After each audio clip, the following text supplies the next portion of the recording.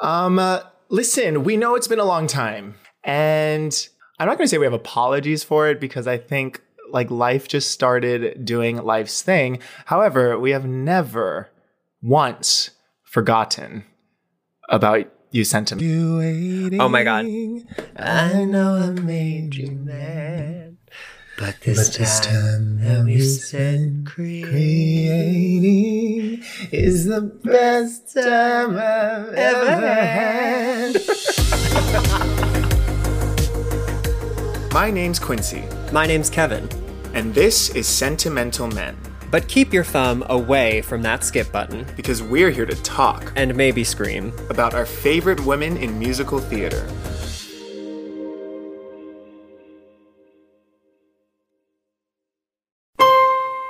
Cut, print, moving on is the only moment in the Smash catalog that makes me go, okay, Katharine McPhee.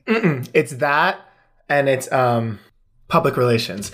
I relate to men of so many nations, but public relations are my favorite gun. She sings, but sometimes you have to roam. Oh, it's so good. The placement, it sounds so healthy, and I'm like, okay, she was warm this day.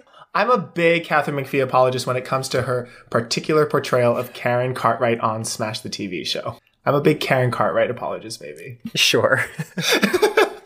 Anyways, welcome back to Sentimental Men, the Wicked podcast. The first episode of this new era. So exciting. I know. New era. I think the guest that we have on deck for this first episode back is very appropriate and fitting because she has been the talk of the town. Yeah. Who else could we have as our first guest back?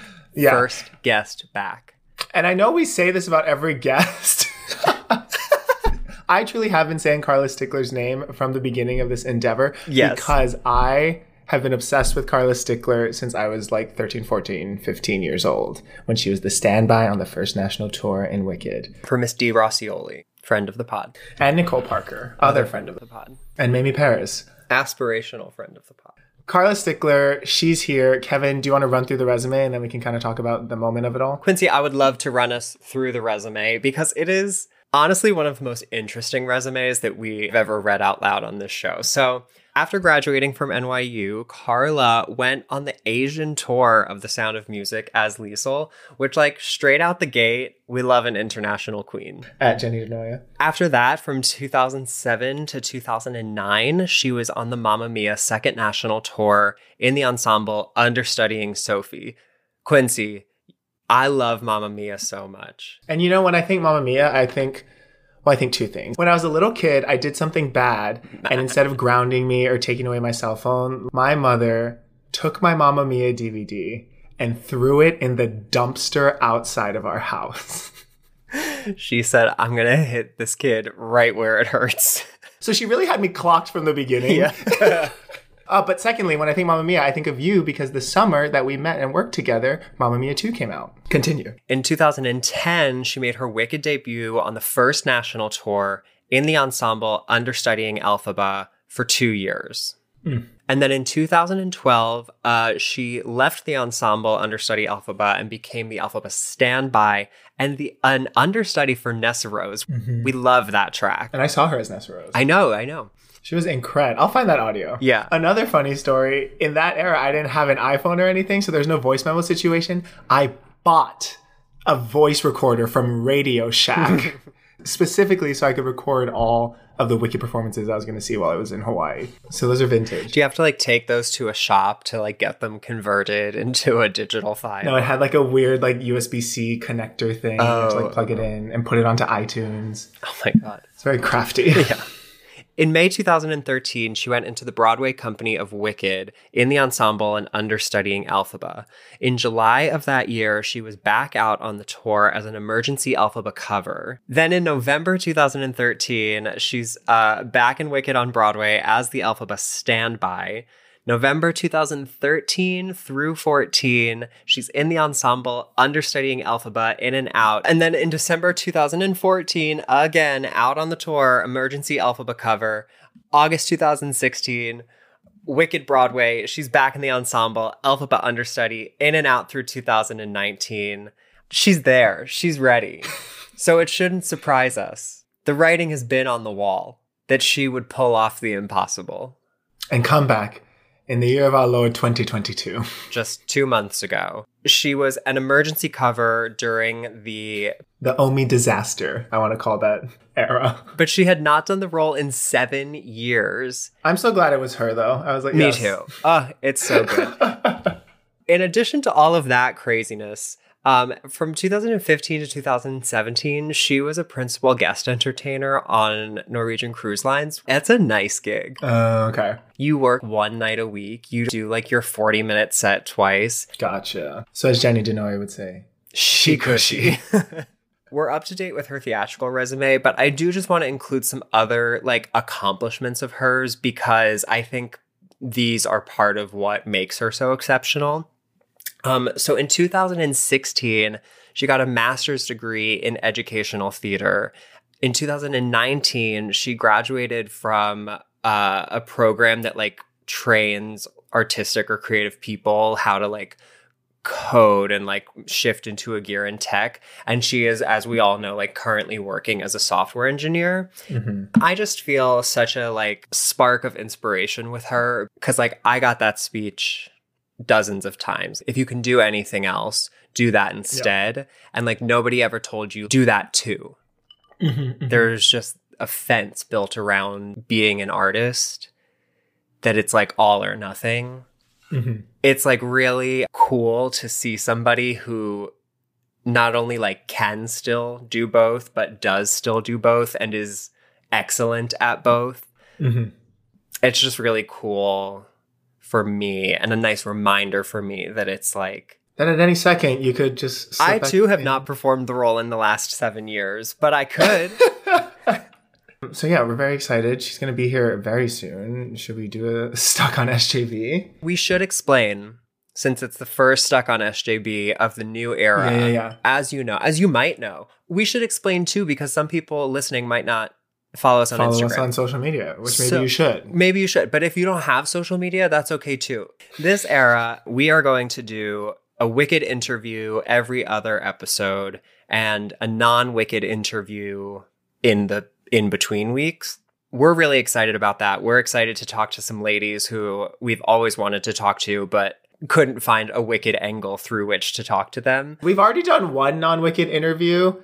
And let me tell you, there were Wicked angles throughout. Like, we were surprised by it.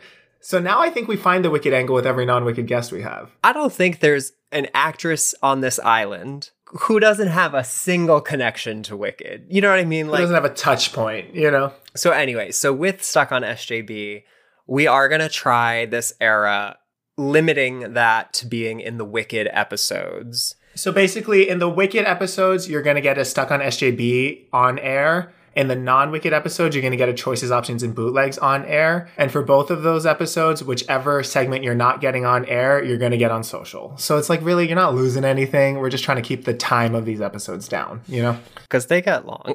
They get long, and it's long to edit. Anyways, on that note, Stuck on SJB.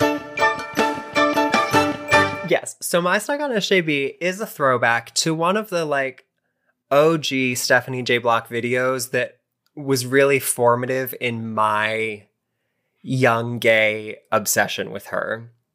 Okay. It is the Obsessed with Seth Rudetsky, where he's at the piano, she's doing a bunch of ridiculous shit.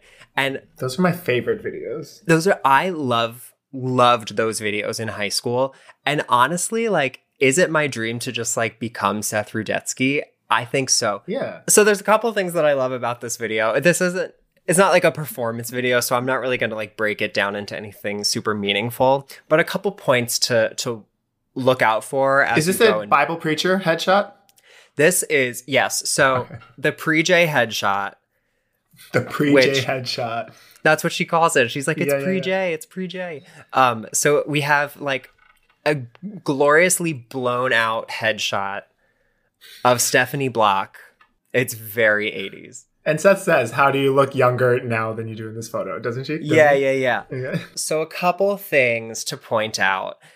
Number one, I have always found it hysterical that she's just like holding the mic pack. I don't know why, but that image is like burned into my head. Another thing to check out, come on Soprano, because she whips out Not Writings on the Wall, the other one. Between the very dead of night and Moonlight. day. Yeah. And I would like her to put that back in the concert circulation because she sounds gorgeous. Sure. This video is also the birthplace of the iconic catchphrase, "An E doesn't scare me."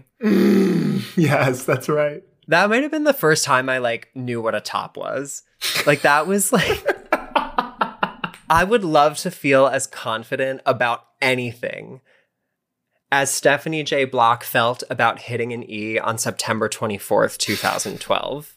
All of this culminates in Seth Rudetsky assembling this like fever dream of like a 16-bar cut. Very Scent Men vibe. That's a very Scent Men-esque. I'm telling you, Seth Rudetsky, he ran so we could walk as Sentimental Men. Yeah, that's true.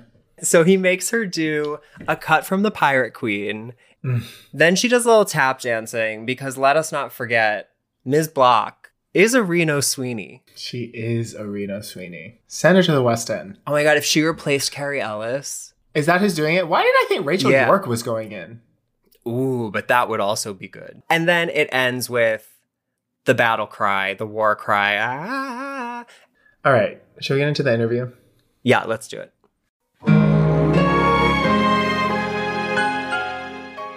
Carla Stickler, thank you so much for joining us today. Welcome to the pod. Thanks for having me. So you don't remember this, but we do have a history together, and I'm sorry for ambushing with you once we started recording. Okay. Back when I was 13, 14, the Wicked tour came to Hawaii, and I was like searching up the cast, needed to know everyone, became obsessed with you because you were the current standby on tour.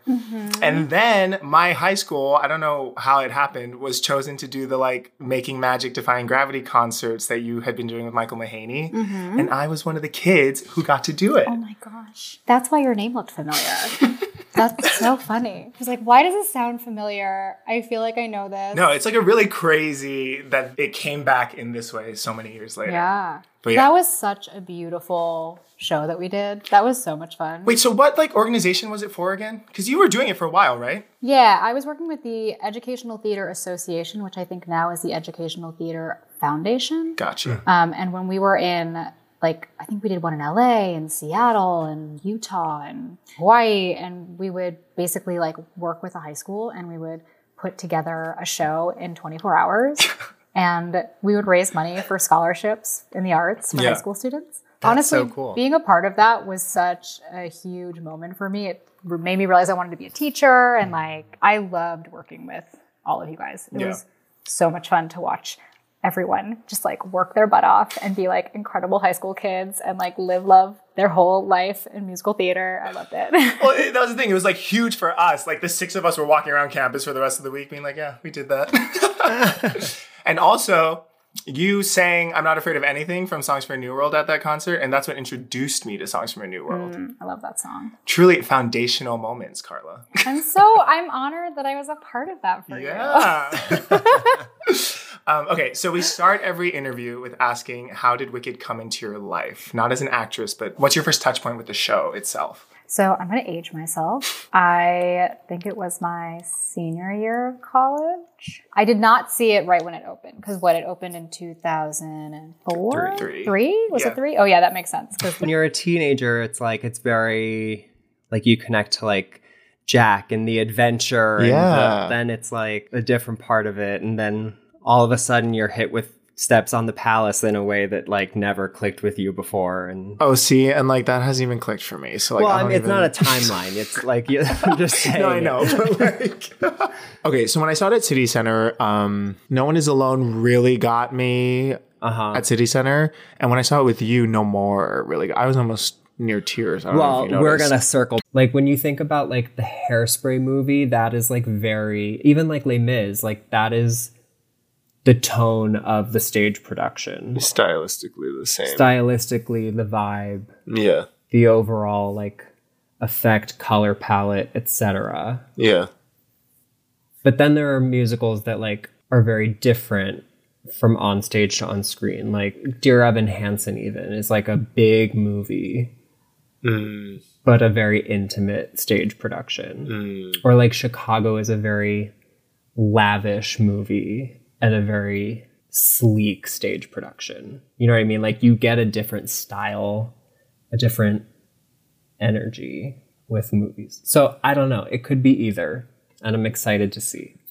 I mean, all of this is to say that I'm very excited for the movie, but it is still not 100% real in my head yet. I need to see more. Knowing that it's going to be 2 parts, it's still hypothetical to me. But we will wait and see and go on this adventure together. Anything else? Nope, that's all I got.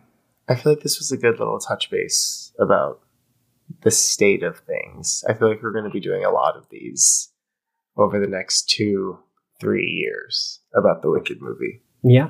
And until then, we can speculate. Bye.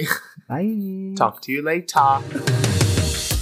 You've been listening to Sentimental Men. This episode was produced and edited by your hosts, Quincy Brown and Kevin Bianchi. You can reach us at sentimentalmenpod@gmail.com or on Instagram, Twitter, and TikTok at sentmenpod. You can support the pod by leaving us a rating or a review or by subscribing. Subscribers get early access to our regular episodes, monthly bonus episodes, and get added to the Sent Men Green Circle, which is literally our close friends on Instagram. Thanks to Julia DiMarzo for our thrillifying artwork. And thanks to you for tuning in. Till next time, I'm Quincy. And I'm Kevin.